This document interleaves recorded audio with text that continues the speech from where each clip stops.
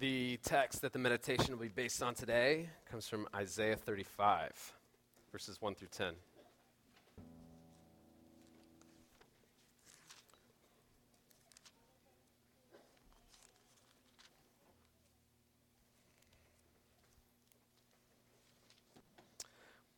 Just page 595 in the black Bibles around you.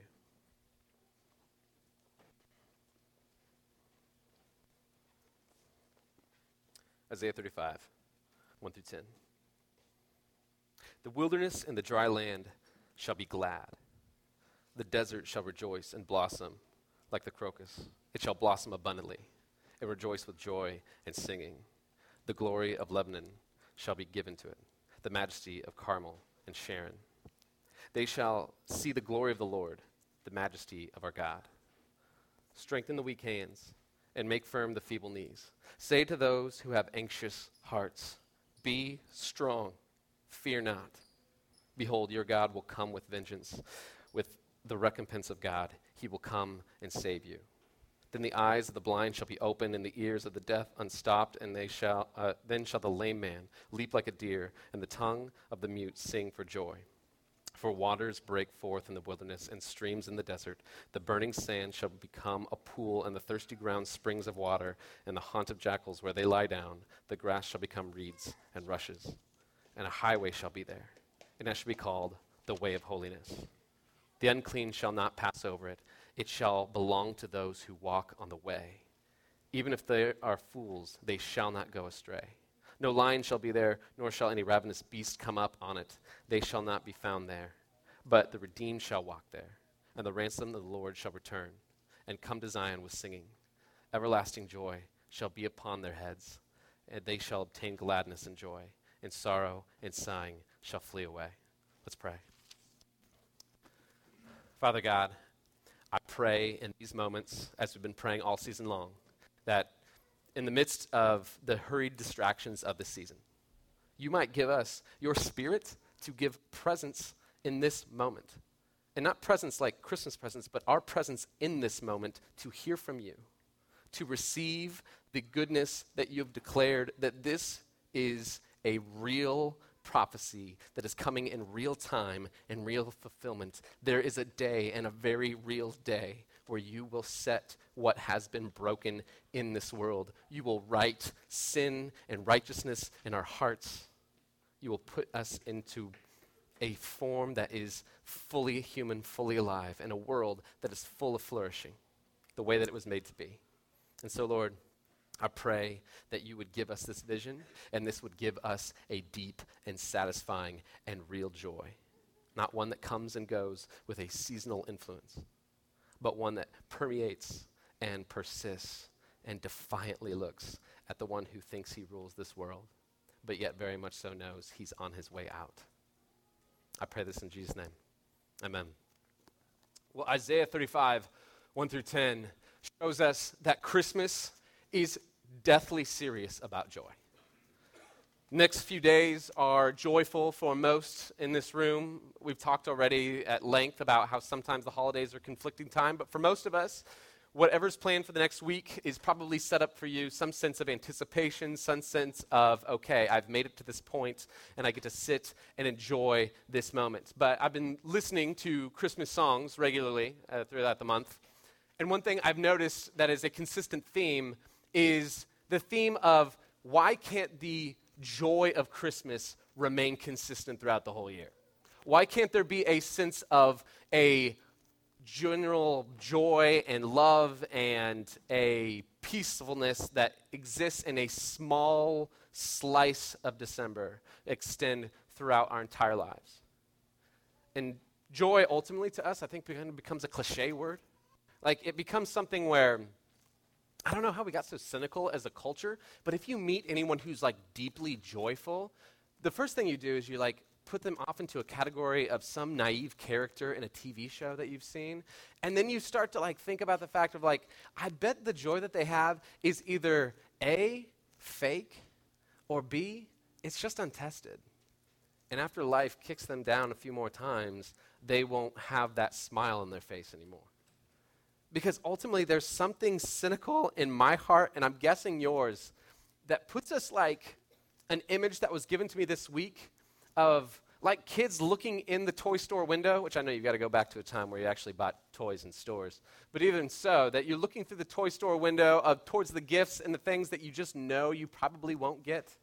And so it just puts us like on the outside looking in towards joy, being like, that's something I want, that's something I desire, but because of all these circumstances going on in my life, I just don't see it as being a real possibility. But as followers of Jesus, we are called, and particularly in the Advent moment, to a defiant joy.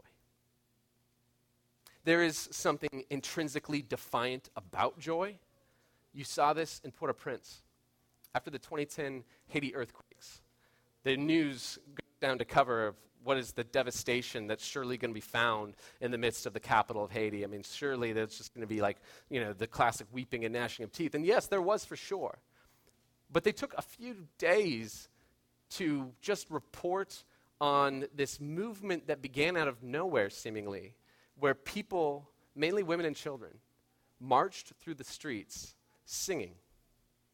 There was a sense of a defiance in their eyes, of that we are going to defiantly hold on to joy, particularly when things are darkest. Movements all throughout history have bared this up.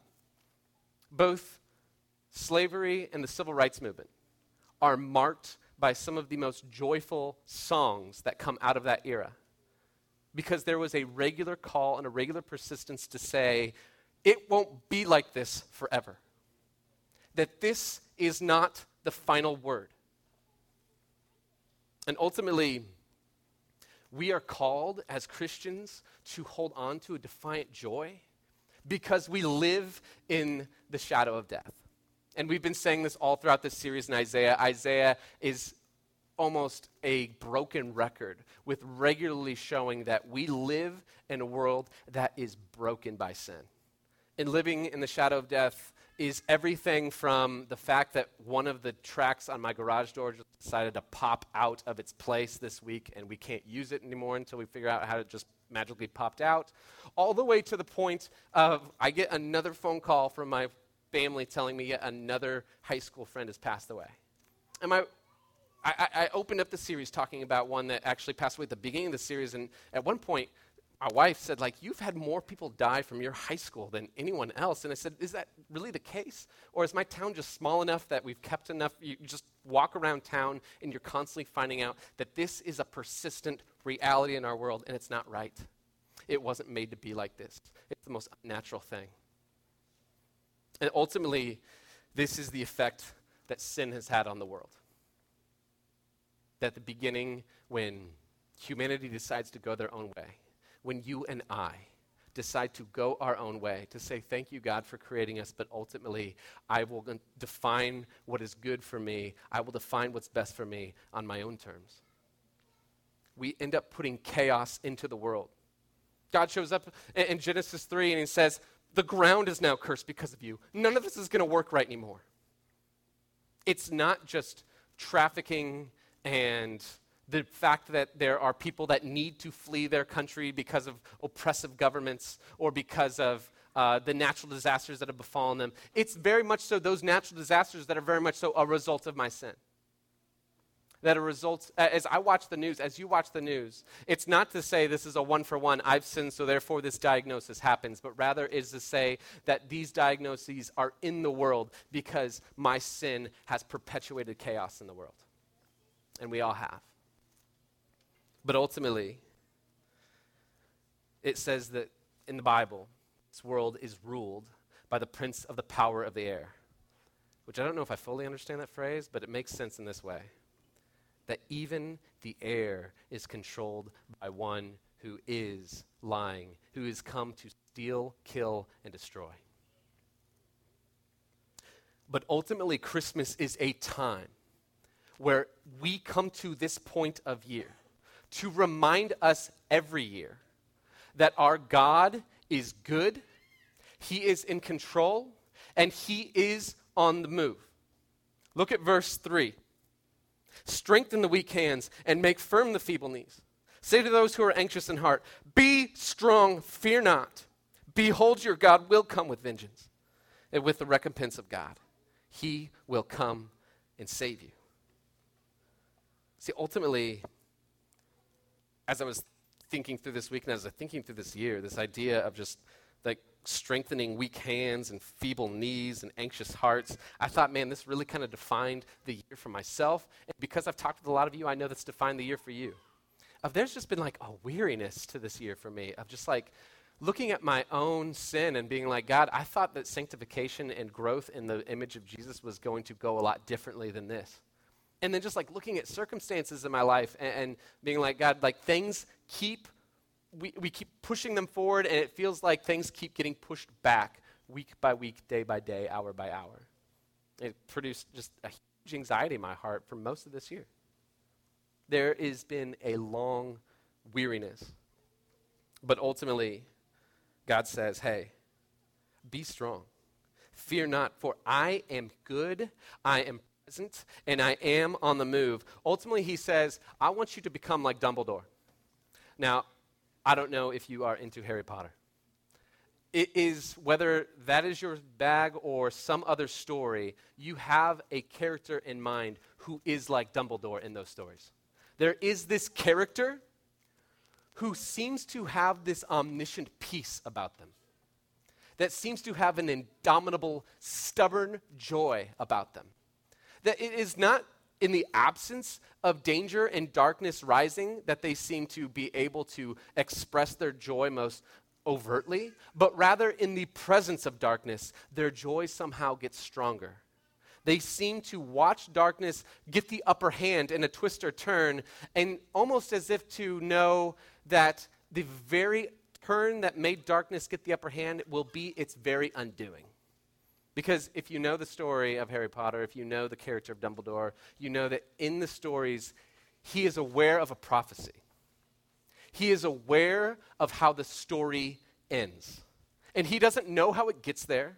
He doesn't know how we get from point A to point Z and everything that comes in between. But he knows ultimately it's as if he can sit back and say, isn't that interesting? How darkness seems to be winning right now. Because I know the ending, everything that darkness does ultimately will become its undoing. I can't wait to see how this is going to turn with the great reversal of all joy for all people. There was an article I read this week, and in it, Elizabeth Gilbert, who is an author, she's written Eat, Pray, Love, and a number of other things, talked about an interaction she had with her great aunt Lolly, in which she came into the room one day, and her great aunt Lolly looked at her with a smile and said, "They tell me I have cancer." Isn't that interesting? Now, I don't know if Isaiah 35, 1 through 10 was in the mind of Aunt Lolly in that moment, but that completely reflects the attitude of it. An idea of, isn't it interesting how darkness seems to be getting an upper hand right now? Isn't it interesting how this certainly looks like this should be against my joy, but yet because I know the end of the story, because I know my God is a good Father who gives good gifts, I know that everything he gives to me, ultimately is an act towards my deepest joy. It's towards my deepest good, and it's towards the restoration of all things. When we will look out at the wilderness to these people was the most vile and evil of places. It's why when Jesus meets Satan in the moment after being baptized, he goes out to the wilderness to meet him there. That's where Satan would hang out in their minds. It says, man, even the wilderness is going to spring up. It's going to sing with joy. And then I love in verse 10, where it says, "And the ransom of the Lord shall return and come to Zion with singing. Everlasting joy shall be upon their heads. They shall obtain gladness and joy." I don't love the translation of obtain. I read another translation where it said it's actually more like gladness and joy will overcome them, and sorrow and sighing shall flee away. I don't want to be glib. I don't want to talk about anything that you're experiencing and say, oh, you should just put on a Pollyannish, isn't this interesting? God's going to make it all right in the end. That as Christians, we're those who are called to weep with those who weep and to mourn with those who mourn. because ultimately we recognize that it's not right for darkness to even get the upper hand for one moment in this world. But yet we do so with a indomitable, stubborn joy in each and every moment that says ultimately we can watch and wait because behold, our God is actually doing this for our good. Christmas is the ultimate fulfill of the Isn't That Interesting story. I mean, you get a moment where the king of the world is coming in to take on all the powers that be, and he shows up in the lives of peasants who are too poor to afford a room in the inn. Yes, there's the whole, it was too full, but let's face it, they were poor. They're dealing with the best that they can. Isn't it interesting that then this person who is going to save the whole world is first declared and his presence is told by the angels to shepherds, people whose testimony was not permissible in a court of law because of their lowly position? Isn't it interesting that then he immediately, this king of the world, goes on the run because the rightful king of the area decides he doesn't want to share his power and puts a death sentence on everybody, all boys under age 2, and so they have to flee to Egypt. And isn't it interesting that the ultimate isn't it interesting moment comes when this man who lives a life of beauty, of perfection, of full humanity, the way that we were meant to be, is crucified on a cross. A moment where in all intents and purposes, it is to say darkness has won in this moment. Darkness defeats your God. And he says, no, just watch what I'm doing. That darkness's greatest hour will actually be its undoing. That my perfect, spotless blood will now cover all who claim on me and all who cling to me and will wash away their sin, not only in this moment, but over time will sanctify and grow them and make them fully who they were made to be. If not in this life, then fully in the next. And my resurrection, my getting up from death, shows that death has died, but it could not keep me down. And so that death will not have the ultimate word, life will. And things will all be redeemed. Things will all be made new. This world is not getting torched someday and we all go off to the sky in the great by and by. But rather, God says the prophecy ends with him coming down to make earth his home, and heaven and earth will be forever joined. And darkness will flee, and disease, and the blind eyes will open, and the lame shall walk, and all will be as it should. And so in this moment, in 2018, I don't know where God has you. I don't know what he's doing in your life. I don't know what he's going to do in 2019. But ultimately, we as Christians are called to the most defiant, stubborn joy of saying, isn't it interesting how my God is going to come and redeem all of this? He's going to come and redeem me. And as I hold on to him, I hold on to hope that transcends even the darkest of hours. And in this moment of holding onto these things, I would say in the next week, whatever it has for you, pursue joy. Experience the goodness that God gives to us. Experience all that this next week has to offer. And then the following week, wherever that leaves you, then stubbornly, defiantly, pursue joy.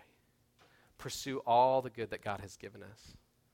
Pursue, and this isn't a passive, this isn't just sitting by and letting all things go. Rather, it's saying, no, as I fight for justice to move into this world, as I fight for the kingdom of God to move in this world, even the turns that look like it's set my cause back with a death blow, ultimately I know it will just rise it higher. I read a quote this week from a woman in our congregation who's been doing a lot to just pursue justice in our city and in our nation, particularly in some of the refugee crises that are going on. And she said she was just moved in her work by the idea that, I'll augment it slightly for our purposes, the kingdom of God is not an explosion. It's a candle that stands up in the darkness and increasingly grows stronger and stronger and stronger until light redeems and pushes darkness out of every corner of this world. That's the cause that we're on, ladies and gentlemen, brothers and sisters. And so let us in this moment, let us in this week, let us in this next year hold on to the defiance of joy that says to the prince of the power of this world, you are on your way out. And our King, behold, our God will come, and he will make all things new. And he's working even now, even in this.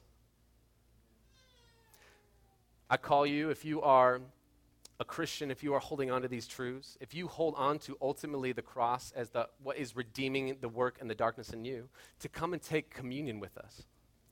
The way that we take communion is that there's stations around the room, and that you come and tear a piece of the bread off and dip it in the cup. Bread representing the body of Christ, which was broken for the sin of the world and the brokenness that we see. The cup representing the blood of God, the blood of Christ that was shed to cleanse us whiter than snow. And so in a moment you can come. There'll be stations up here, the front, my left, your right, and the back center. And in my front right, your left, there'll be gluten-free station as well. Let me pray for us now. Father God, Lord, I pray for you to give us peace in this season. Give us joy in this season. But let it not be limited to this season. And let it not be limited to just the next 7 days.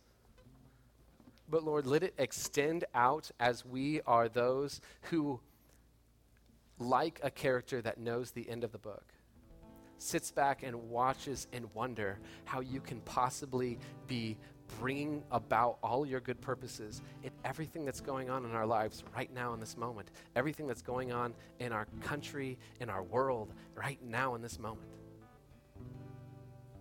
Lord, let that give us a joy that is indomitable. And let us fight for it in each given moment. Lord, the call of Christmas is to do so. The burden and the necessity of Christmas is to do so. So, Lord, grant it through your Spirit. In Jesus' name, amen.